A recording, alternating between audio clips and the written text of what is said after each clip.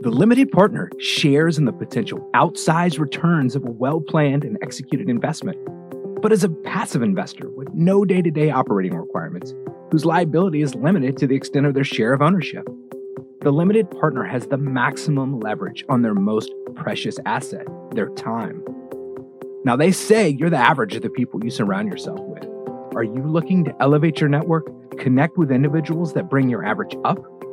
The Limited Partner is more than just a podcast. It's a community to learn, to participate, to connect. There's no other community out there like this for limited partners. So subscribe to the podcast, but most importantly, join the community at thelimitedpartner.com. Welcome to the podcast with your host, Jake Wiley. Welcome, partners. This is your host, Jake Wiley. This week, I'm joined by Sarah May. So she's the managing partner at Regency Investment Group. Sarah, thank you so much for being here. Thanks for having me, Jake. Excited to be here. Yeah, I think this will be a great show. You and I both attended the Best Ever conference last week. So I think we've got our heads full of what's going on in the market, the optimism, the pessimism, but we'll probably dig into that a little bit later in the show. But if you wouldn't mind, start for our audience out there. Tell us a little bit about you and how you got to Regency. Yeah, thanks. So like I said, managing partner, co-founder of Regency Investment Group currently. We focus on bringing passive investment opportunities to investors. We focus on multifamily assets in our home market of Colorado, Denver, Colorado Springs, and along the Front Range. But before we got there, I usually say my journey started in college when I went to a Rich Dad, Poor Dad seminar and heard about the concept of passive income. In college, I already was thinking, what do I want to do after my career? So I jumped the gun a little bit, but heard about this idea of passive income and being able to buy real estate and have it, my income be more than my expenses each month, and really was intrigued. So I remember lots of late nights in my dorm room reading real estate books for fun. But that transitioned over the next few years once I was working as an aerospace engineer, that I was buying rental properties. And the first deal I did, HGTV was popular back then and still is. So did a fix and flip, bought a nice 5-bed, 3-bath ranch house in one of the suburbs around Denver, hired a contractor to fix it up, and really loved the process, but didn't love the financial returns at the end of it so much. We made it beautiful. Someone got a really good deal on a house. This was back in 2010, so prices were a lot cheaper back then. But at the end of the day, I think I made like $8,000 for 6 months of work. Like not that impressive. But I followed that house. If I had held it as a long-term rental, that house appreciated close to $50,000 in 1 year. And I realized I wanted to be in the long-term rental business. And so while I was working my engineering career, just started saving money along with my husband for business partners, and would save money and buy a duplex, and then save some more money and buy a triplex. And so built a portfolio of properties doing that. And then about 2016, decided I wanted to change careers and go into real estate. I wanted to learn how to make it into a business and learn about syndication. So started along that route, joined an investment club, got a coach to teach us the business, and started Regency Investment Group back in 2016. And since then, I've just primarily been the lead sponsors. So we do all of our own asset management and renovation management, business plan structuring, things like that. And we've done 5 projects or so, and lots of heavy rehab projects.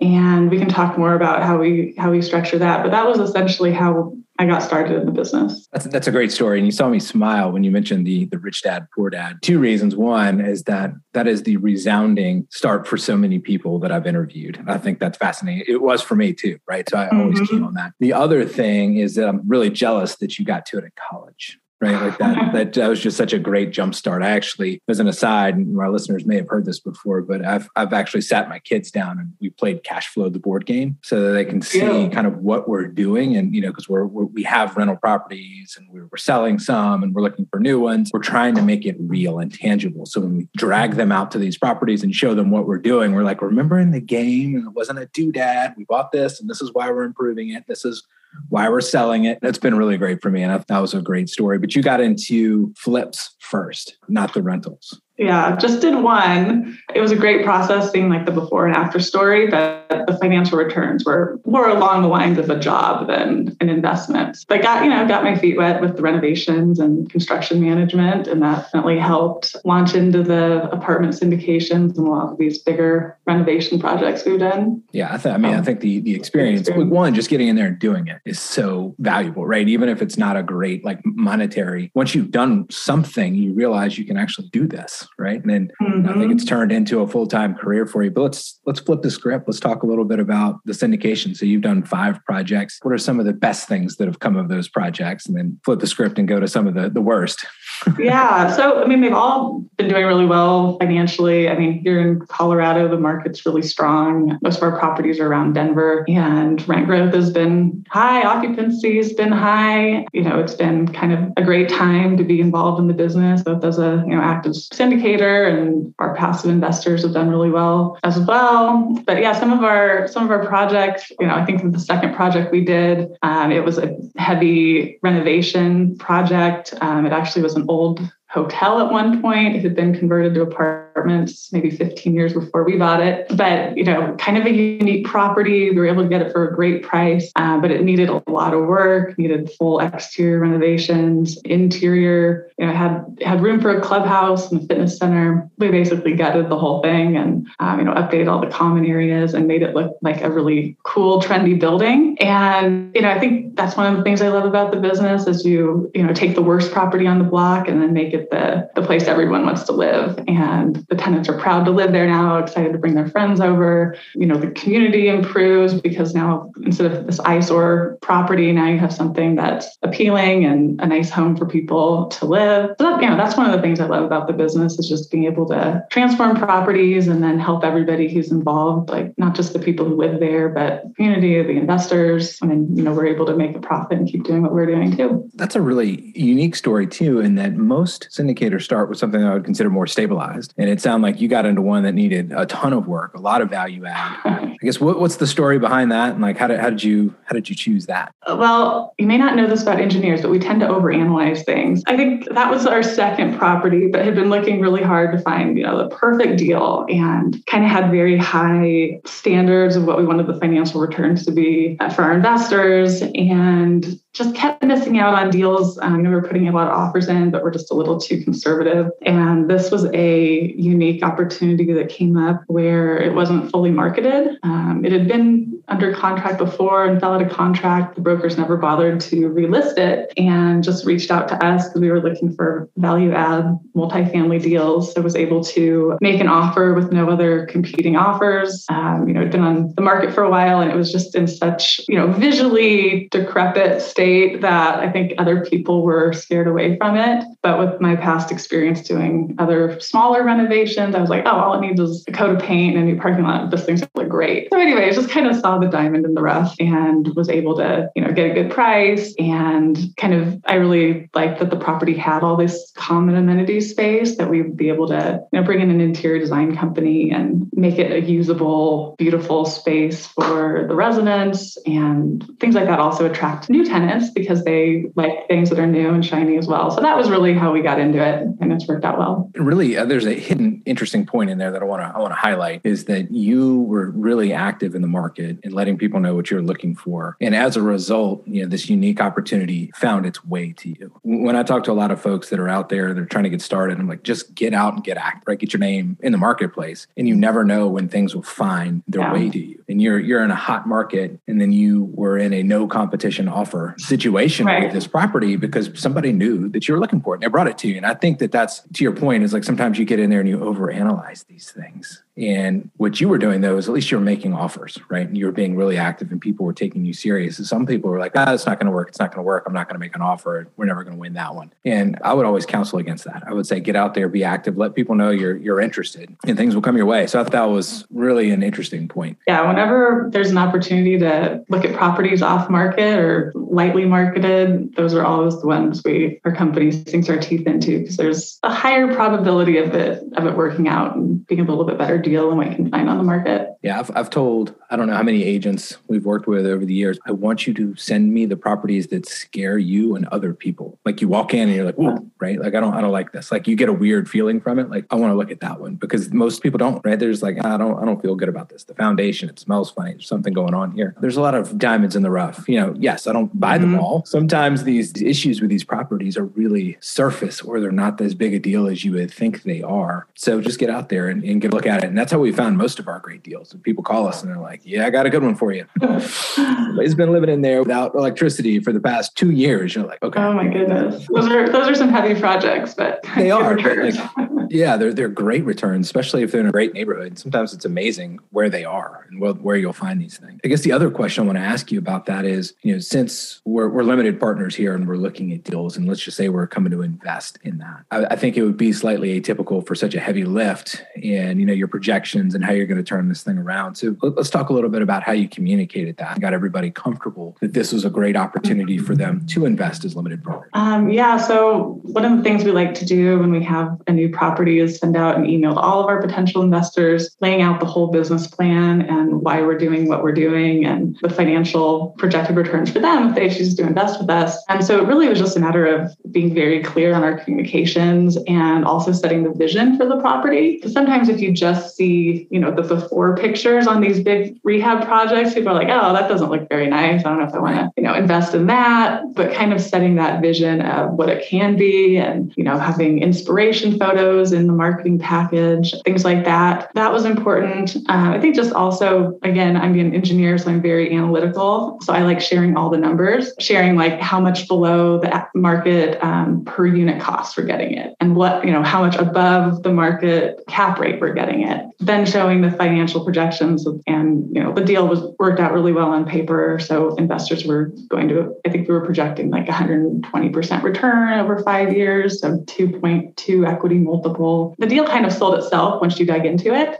But yeah, the communication I think is key, and just making sure you set expectations and everybody knows what the plan is for the property. Yeah. I think with a 2.2 multiple on equity, you've got a lot of room to be wrong and still for that to work out. Right. Right. Yeah. So I think that even if somebody looked at it and said, well, that's a little bit of a rosy picture. You're like, well, is it 100% over rosy? I think we're going to be fine. Yeah, for sure. And just on any deal too, I think getting investors understanding the communication process, like throughout the deal. I know we just talked about like when you're marketing the deal, but another thing is I think telling investors what to expect after you close the deal. I'm a passive investor in a lot of deals too, and very few sponsors do this. Most of them are still great sponsors, but it's really nice when they say, all right, well, after we close the deal, send you an email letting you know we closed, and then every month you can expect, an email with a summary of our project, how the property is doing, and all the financial records from the property management company. For instance,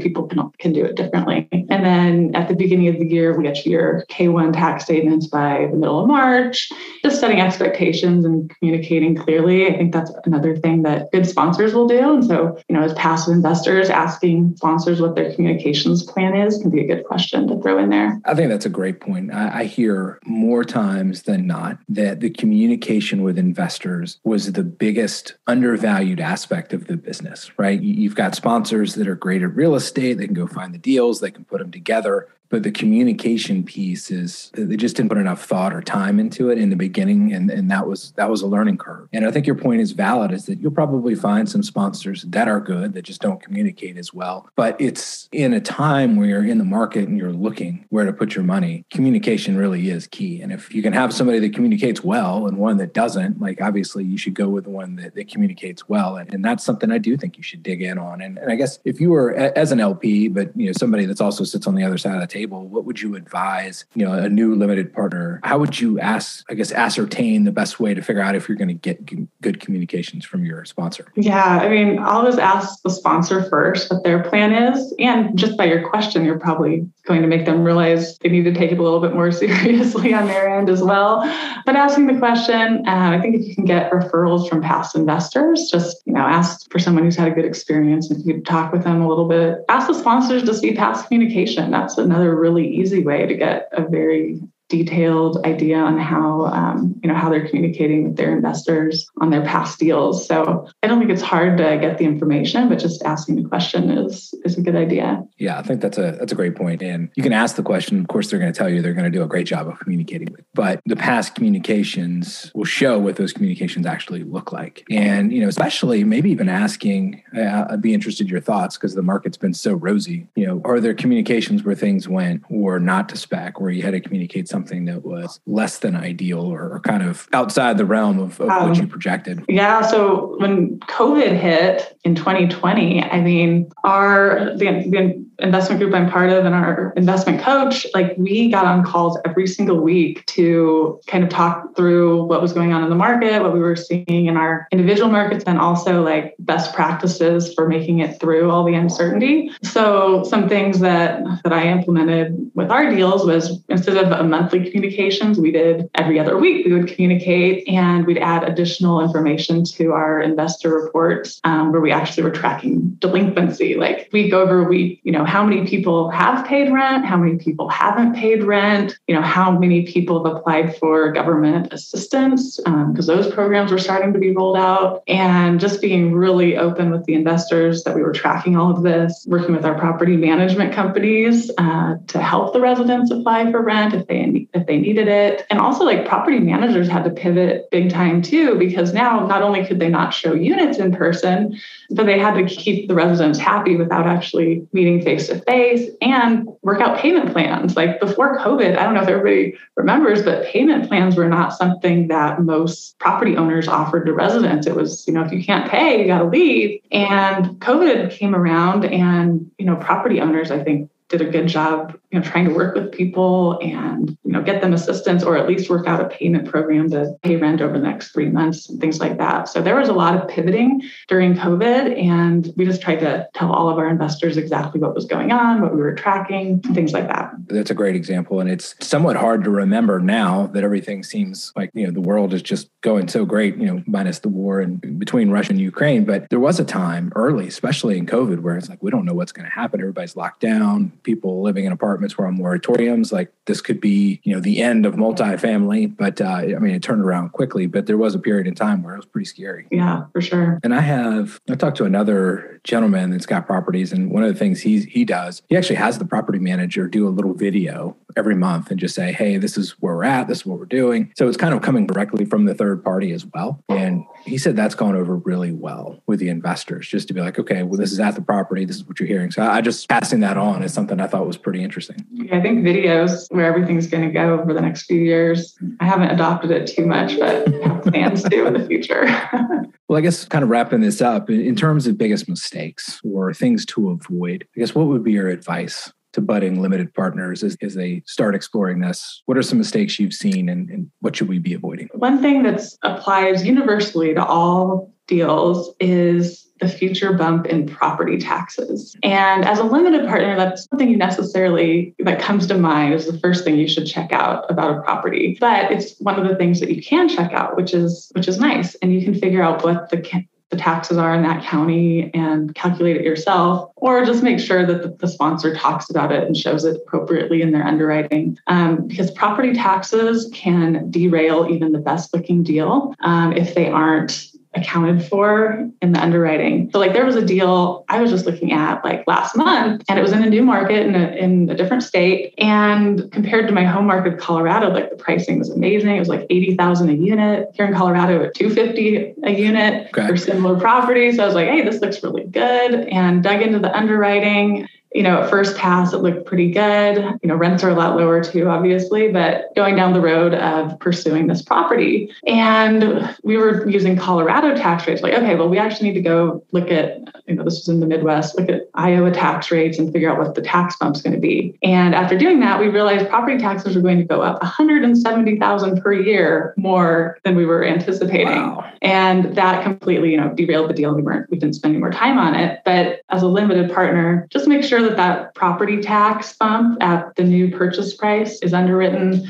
I think another thing is look at that exit cap rate or reversion cap rate. Sponsors will call it different things, but, cap rates are at historic all-time lows right now, which means prices are at all-time highs. So, just make sure that it's a realistic number, ideally above the cap rate that the sponsor's buying the deal at, to give a little bit of a buffer. Interest rates are starting to go up in the market. Cap rates oftentimes are correlated to interest rate. We'll see if this time's different, but look at what that exit cap rate is. I like the oftentimes, like this market at times doesn't seem like it makes any sense. It's like market interest rates go up, prices go up, right? It's like, okay, fine. I know. Can't even guess anymore. But I think your points are great. When you look at assumptions in the deal, there's a lot of assumptions on cost, labor cost, property taxes, insurance. There's a lot of things that you can just kind of overlook in the assumptions. And to your point, which I think is amazing, is that little changes in the assumptions, which are a lot of lines that are just kind of stagnant or fixed, or maybe have like a 3% annual increase,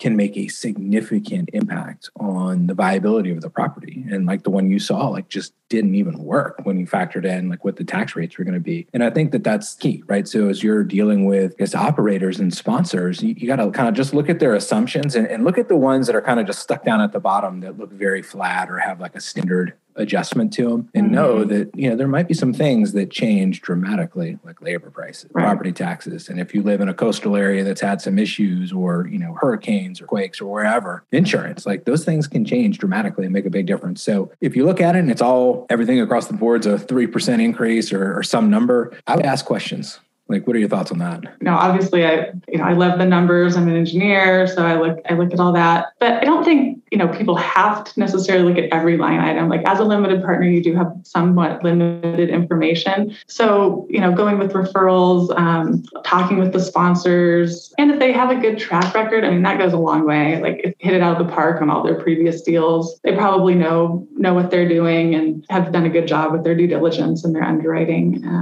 Going with people that have a good track record also is a way to shorten timelines a little bit. But understand the numbers too. I think it's important to, know what you're investing in. And it's always nice to be able to understand some of the fundamentals of these bigger real estate deals too. Short answer is it's okay to ask questions, right? If you look at something, you're like, I just don't really understand that. Ask the question. You don't have to make the assumption that it's fine. And every once in a while, you might find something that's really interesting. As we come to time here, I always like to end the show with a little bit of gratitude. None of us got to where we are without somebody kind of giving us a leg up or helping us probably more than they should have along the way. Is there anybody that you'd like to give a shout out to and a little bit of gratitude? Yeah, our coach and mentor, Brad Sumrock, he's been pretty much the entire reason that I'm in this business, that we have a company that our investors are making, good returns. When you're in syndication, there's a lot of responsibility, and we didn't want to take any chances of, missing anything along the way. And Brad's just been a huge benefit. Like he was an engineer before he got into multifamily. We think the same way. He was very detail oriented, pays attention to the economics and market fundamentals. So Brad's just been great. He makes real estate a ton of fun, gives us all the information we need, but also makes it understandable and relatable. So big shout out to Brad Sumrock and his whole organization and team of coaches and other investors. It's been a great group to be a part of. Well, that's awesome. Brad, I hope you're listening. You obviously deserve some kudos there. Sarah, thank you so much for your time. This has been a great conversation. I really appreciate it. Thanks so much, Jake. Appreciate it. I hope you've enjoyed this episode of the Limited Partner Podcast. Please subscribe and leave a review. If there's any reason you wouldn't leave us a 5-star review, please email me directly at jw@jakewiley.com. Your feedback is always appreciated. Now, the show is just the tip of the iceberg in terms of the limited partner community. It's a community where limited partners can come together, learn about what best in class looks like, opportunities, and most importantly, a place to connect. There is nothing out there like this. So head over to thelimitedpartner.com and sign up. We'll see you next time.